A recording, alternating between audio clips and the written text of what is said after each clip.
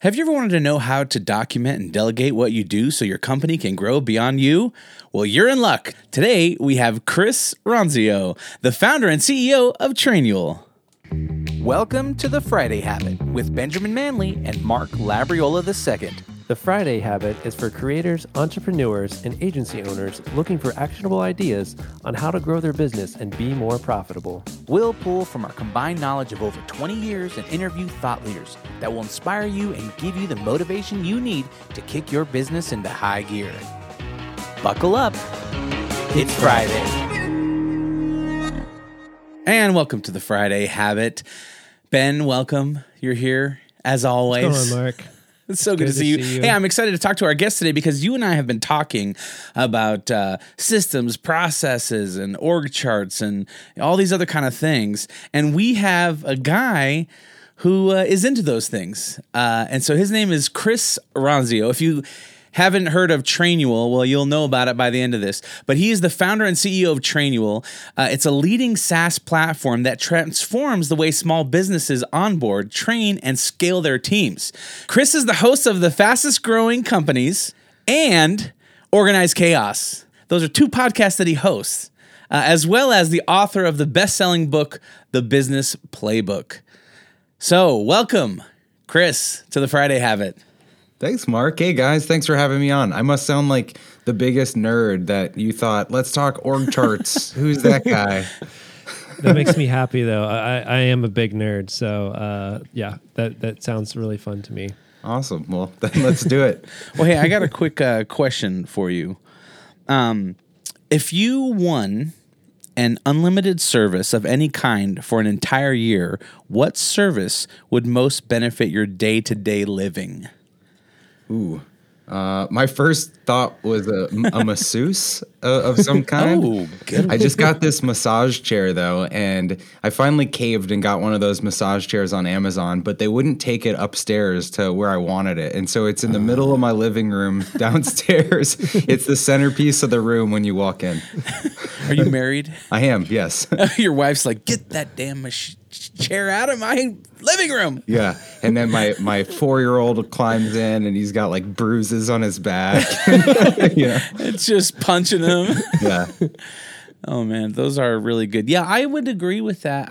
The first thing I thought too was like a foot massage. Yeah. Like a year foot massage service every day. That sounds nice.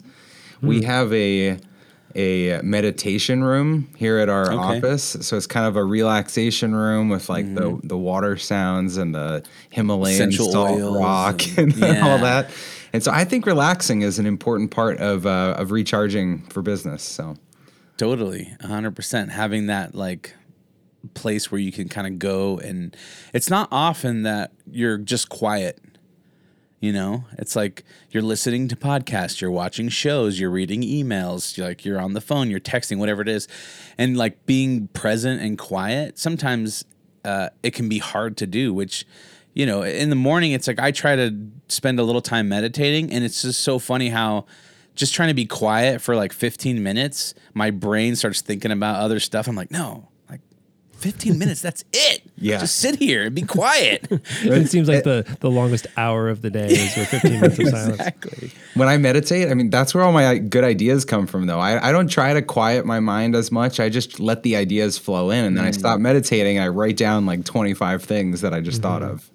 Yeah, I love that. Yeah. There's a book called The Road Less Stupid by Keith Cunningham. Have you read that book? No, I haven't. Oh, it's really good. But yeah, he has a whole thing in there about kind of like thinking time. Oh man, that is such a thoughtful book. It really, well, that's a pun, I guess, but it is actually a very like level-headed book. He talks about how you just don't take every guru's answers for everything, but really be thoughtful about how does it apply to you. And he goes through some really good, even questions to ask yourself for thinking time and like a routine for thinking time. That's been a life-changing book for me for sure. Awesome. I'll put it on my list. Thanks, guys. Yeah, there you go. Look at that value produced right here. Amazing. Well, Chris, tell us a little bit for our audience, tell us a little bit about kind of where you're from. Sure. And how you got to where you are right now. So how far back do you want me to go? Where'd you grow up?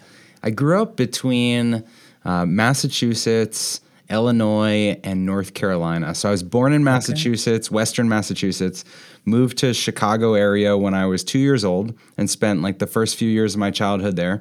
My dad was in the corporate world, so a business guy, but always on the road, never around. And so to me, as a kid, I knew I wanted to be in business because my dad had like a cool briefcase and a tie, and I thought like I want to be like that.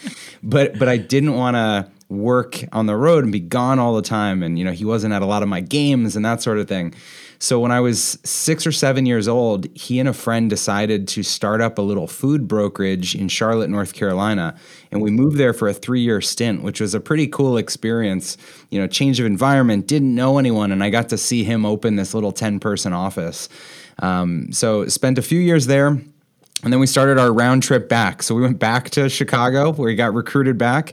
Then we went back to Massachusetts where I spent the rest of my, high school and college. So So then are you a Patriots fan? I am. Were you bummed when Brady left? And then were you like a fan of the Buccaneers? I feel like I was more of a Tom Brady fan because, you saw him emerge kind of behind Bledsoe. It was like this Cinderella story and they follow him. But the Patriots changed so much over the years that their team towards the end of Brady was different than the team at the beginning of Brady. Right. So when he went to the Bucs, it was just kind of cool to see him reunite with Gronkowski and follow that story. Yeah, I hated, it's like someone who's too successful, you kind of hate them.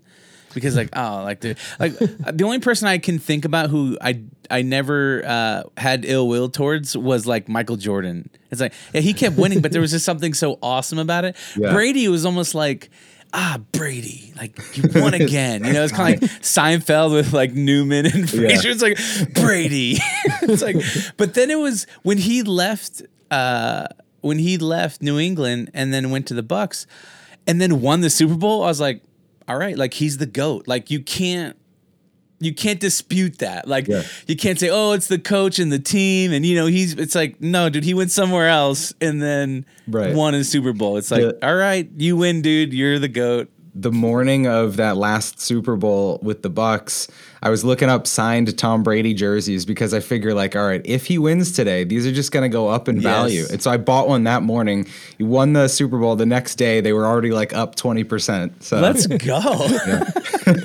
That's awesome. So you make it back to Mass and you graduate high school. And did you kind of have an entrepreneurial spirit within you at a young age where you're like, all right, I'm going to start mowing lawns, or in Ben's cases, making flyers and business cards for people? Totally. Yep. I had so many little kid businesses. I think I had 16 business cards before high school. It was like I would open up, Microsoft Paint or whatever it was at the time, and I would get the little race car clip art and type like Chris's Car Wash and then print them all out. And so it's not, Ben's nodding. It sounds like Ben did the same thing. That's exactly. Yeah. So I had all those businesses. When I was 4 was my first little car wash business because my uncle, he emptied out his pocket. He had $4 bills and he's like, I'll give you this money if you wash my car. And at the time, that was how much it cost to buy a Ninja Turtle action figure, which was my currency in the world. And so I started washing cars. Like all my neighbors would bring their car to our driveway. And then the businesses got a little more sophisticated. I would do like cleaning people's yard furniture at the end of winter, like to get their deck ready for the spring. I did the landscaping business, mulching. I did like selling wrapping paper and selling candy bars, the lemonade stands. So really all the legal businesses that kids can do, I did. and then it got more into tech. So when I think I was 12 or 13, I got one of the early CD burners, and I started asking my friends on the bus to like let me borrow all their CDs, and I would make copies of their CDs, and then I would bring all the copies back on the bus, and I'd sell them, and it was 50% to the person who provided the master copy and 50% to me. And so the first affiliate program. And then, when I was 14, 15, that's when I started my first real business, like that I paid taxes on. It was a video production company. We did youth sporting events, and it started just at my school doing like the soccer games and football games, things like that. And then we started picking up tournaments all over Massachusetts, all over New England, up and down the East Coast. And I ended up running that business for 12 years. So that was where I learned a ton about business. Wow. So you started at 14 or 15. So you were still doing that 26 or so, 27? Yeah. That's awesome. Yeah, so much of what I do today came from that business because, Trainual all about systems, processes, and SOPs and training. We in that business would find contracts, sports organizations that had tournaments all over the US. And our job was to staff crews of camera operators and sales reps and production managers at all those events, take orders online, and then ship the videos around the world. And so we had to have a really consistent product. And so I didn't know it at the time, but we were remote training and onboarding people around the country that we'd find on Craigslist. And then we were developing processes on how to make that business work. Wow, that's really interesting. So at what point did you say, all right, I got to figure out a different way to like make money or level up or get out of the sports video production business? So for me, we were growing a lot. I mean, I finished college in 2008. We grew like 300% through 08, 09, like that whole recession. And what I learned was that memories are pretty recession proof. Like when your child competes in like the state championship, you're going to find the $20 to buy the video, even if things are not so great. And so we kept bringing on events, we kept growing. And to me, the challenge was, how do I totally optimize our process to where parents can, fill out a form on an iPad and buy a video on a website and see a 30-second preview and download the kid's video. And that's what got me going, was the challenge of innovating our process. In the last couple of years, it felt like we weren't innovating as much. We were just adding on more and more events. And I was getting a little looking for something else to do. So at this time, I had joined an entrepreneurship group, like a mastermind type thing. And I was more interested in helping my friends with their businesses than really like doing mine. So what I did was I promoted our director of operations to be president of the company. I took myself off payroll and I stepped out of the business for the next year and started just consulting, dabbling with other businesses, and then ended up selling my video company and creating a full-time kind of little boutique consulting. So that was my next stop. That's awesome. So it sounds like it was like, okay, this is not exactly challenging me in the way I want anymore. You kind of like, I got some of this figured out. It's pretty streamlined. It's scaling. That's great. But you're like, all right, I want to try a new challenge. And you're kind of more interested in like taking the things you learned and sharing it with other people, Yeah, I felt like my experience was really narrow. All I had ever really done was this video production business. And I'd learned so much about business. But when I started hearing like what the retail store and the medical office and the graphic design company and all these businesses are dealing with, it was like firing the sparks in my brains, like, oh, I want to solve that problem. So I knew I was getting burnt out with going to all these events and traveling and I was ready for something else. How did it feel like when you switched that consulting? Did you feel, because, I do a lot of consulting with people with similar businesses too. I don't call it that. I just kind of like hang out with them and give them advice and we work on stuff together. Yeah. I was worried like, okay, if I go into consulting, am I qualified to help these other businesses? Did you struggle with that at all? Or were you like, no, I got this? Or like, how was that like transition of like consulting with other types of companies? Yeah. So it didn't start as consulting. It kind of started as me volunteering to just go in and help people. And then I would spend a day with someone's company and it was like my friends were saying, I feel like I have to pay you for this. Like you're doing so much around here. Like, what is your rate? And I'm just like, I don't know. But yeah, I mean, $1 million. Yeah, totally. There was definitely that fear of like the imposter syndrome kind of thing. Like, do I even know what I'm doing? And you think a lot of people say they're a consultant and that means they're unemployed. So I was like, how do I actually make this a business? How do I work with real companies? And so rather than just doing ad hoc kind of little projects and hourly things, I focused on doing retainer projects where people would pay me so much a month for like a 6-month deal or a 12-month deal, and I would really get deep in their business. And so to me, I was just cobbling together a bunch of different industries and companies and making more than I had previously made in my video business. It was a great way to bridge the gap. Now, when you were doing that, would you kind of take one thing on at a time and then just really focus on that and then find the next thing, take that on? Or were you spinning multiple plates at a time when you're doing the consulting?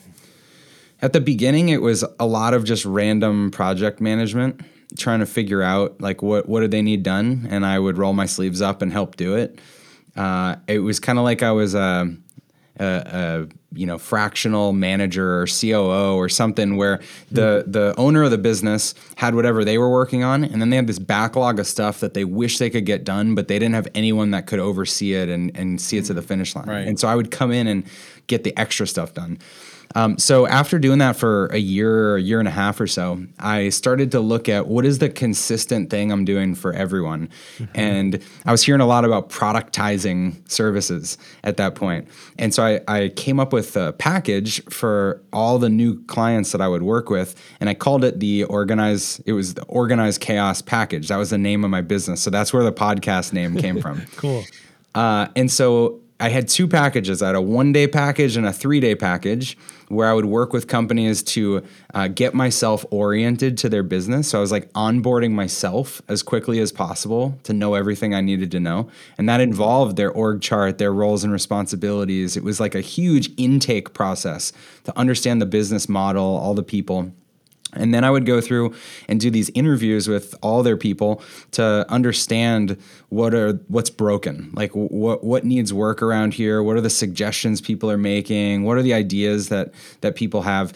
And I would collect all that and look for the common denominators, the stuff that like 5 people are saying, why aren't we doing this?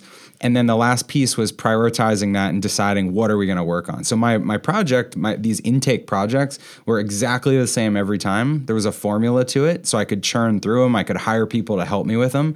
And then it created a menu of stuff that we could sell the retainer packages for. And that was the whole model for my consulting business. Man, that sounds like so much fun to be able to just like dive into a business and do that. Like, so my company does website design. It's called Knapsack, and we're very productized when it comes to that kind of stuff. We have like 1-day, 2-day, 3-day packages where we'll do like live design with people, and we've got strategy session built in ahead of time. There's a whole like system to it. But one thing I really love about it is in those initial discovery meetings is wrapping your mind around a new business in like 30 minutes. Like, how do you digest that super quickly? That just sounds like so much fun, getting to go in there and actually help the business even more though than just like building a website for them, getting in there and be like, what are the real problems and how do we like solve those? That sounds really rewarding. Yeah, it was so fun. And so in the entirety of my 5 years of the consulting business, I worked with 150 different companies in like dozens and dozens of industries. I got exposure to so many cool ideas that like, oh, here's what they're doing in a plumbing company that could apply to this restaurant or here, you know? Yeah. And it was just such great exposure. But it also was, again, foundational to Trainual, because so much of onboarding myself to their companies was understanding like, what do you need to know to get up and running? And that's what you would need to teach anyone to get up and running in their business. All right, we're going to pause this conversation here. Go to thefridayhabit.com.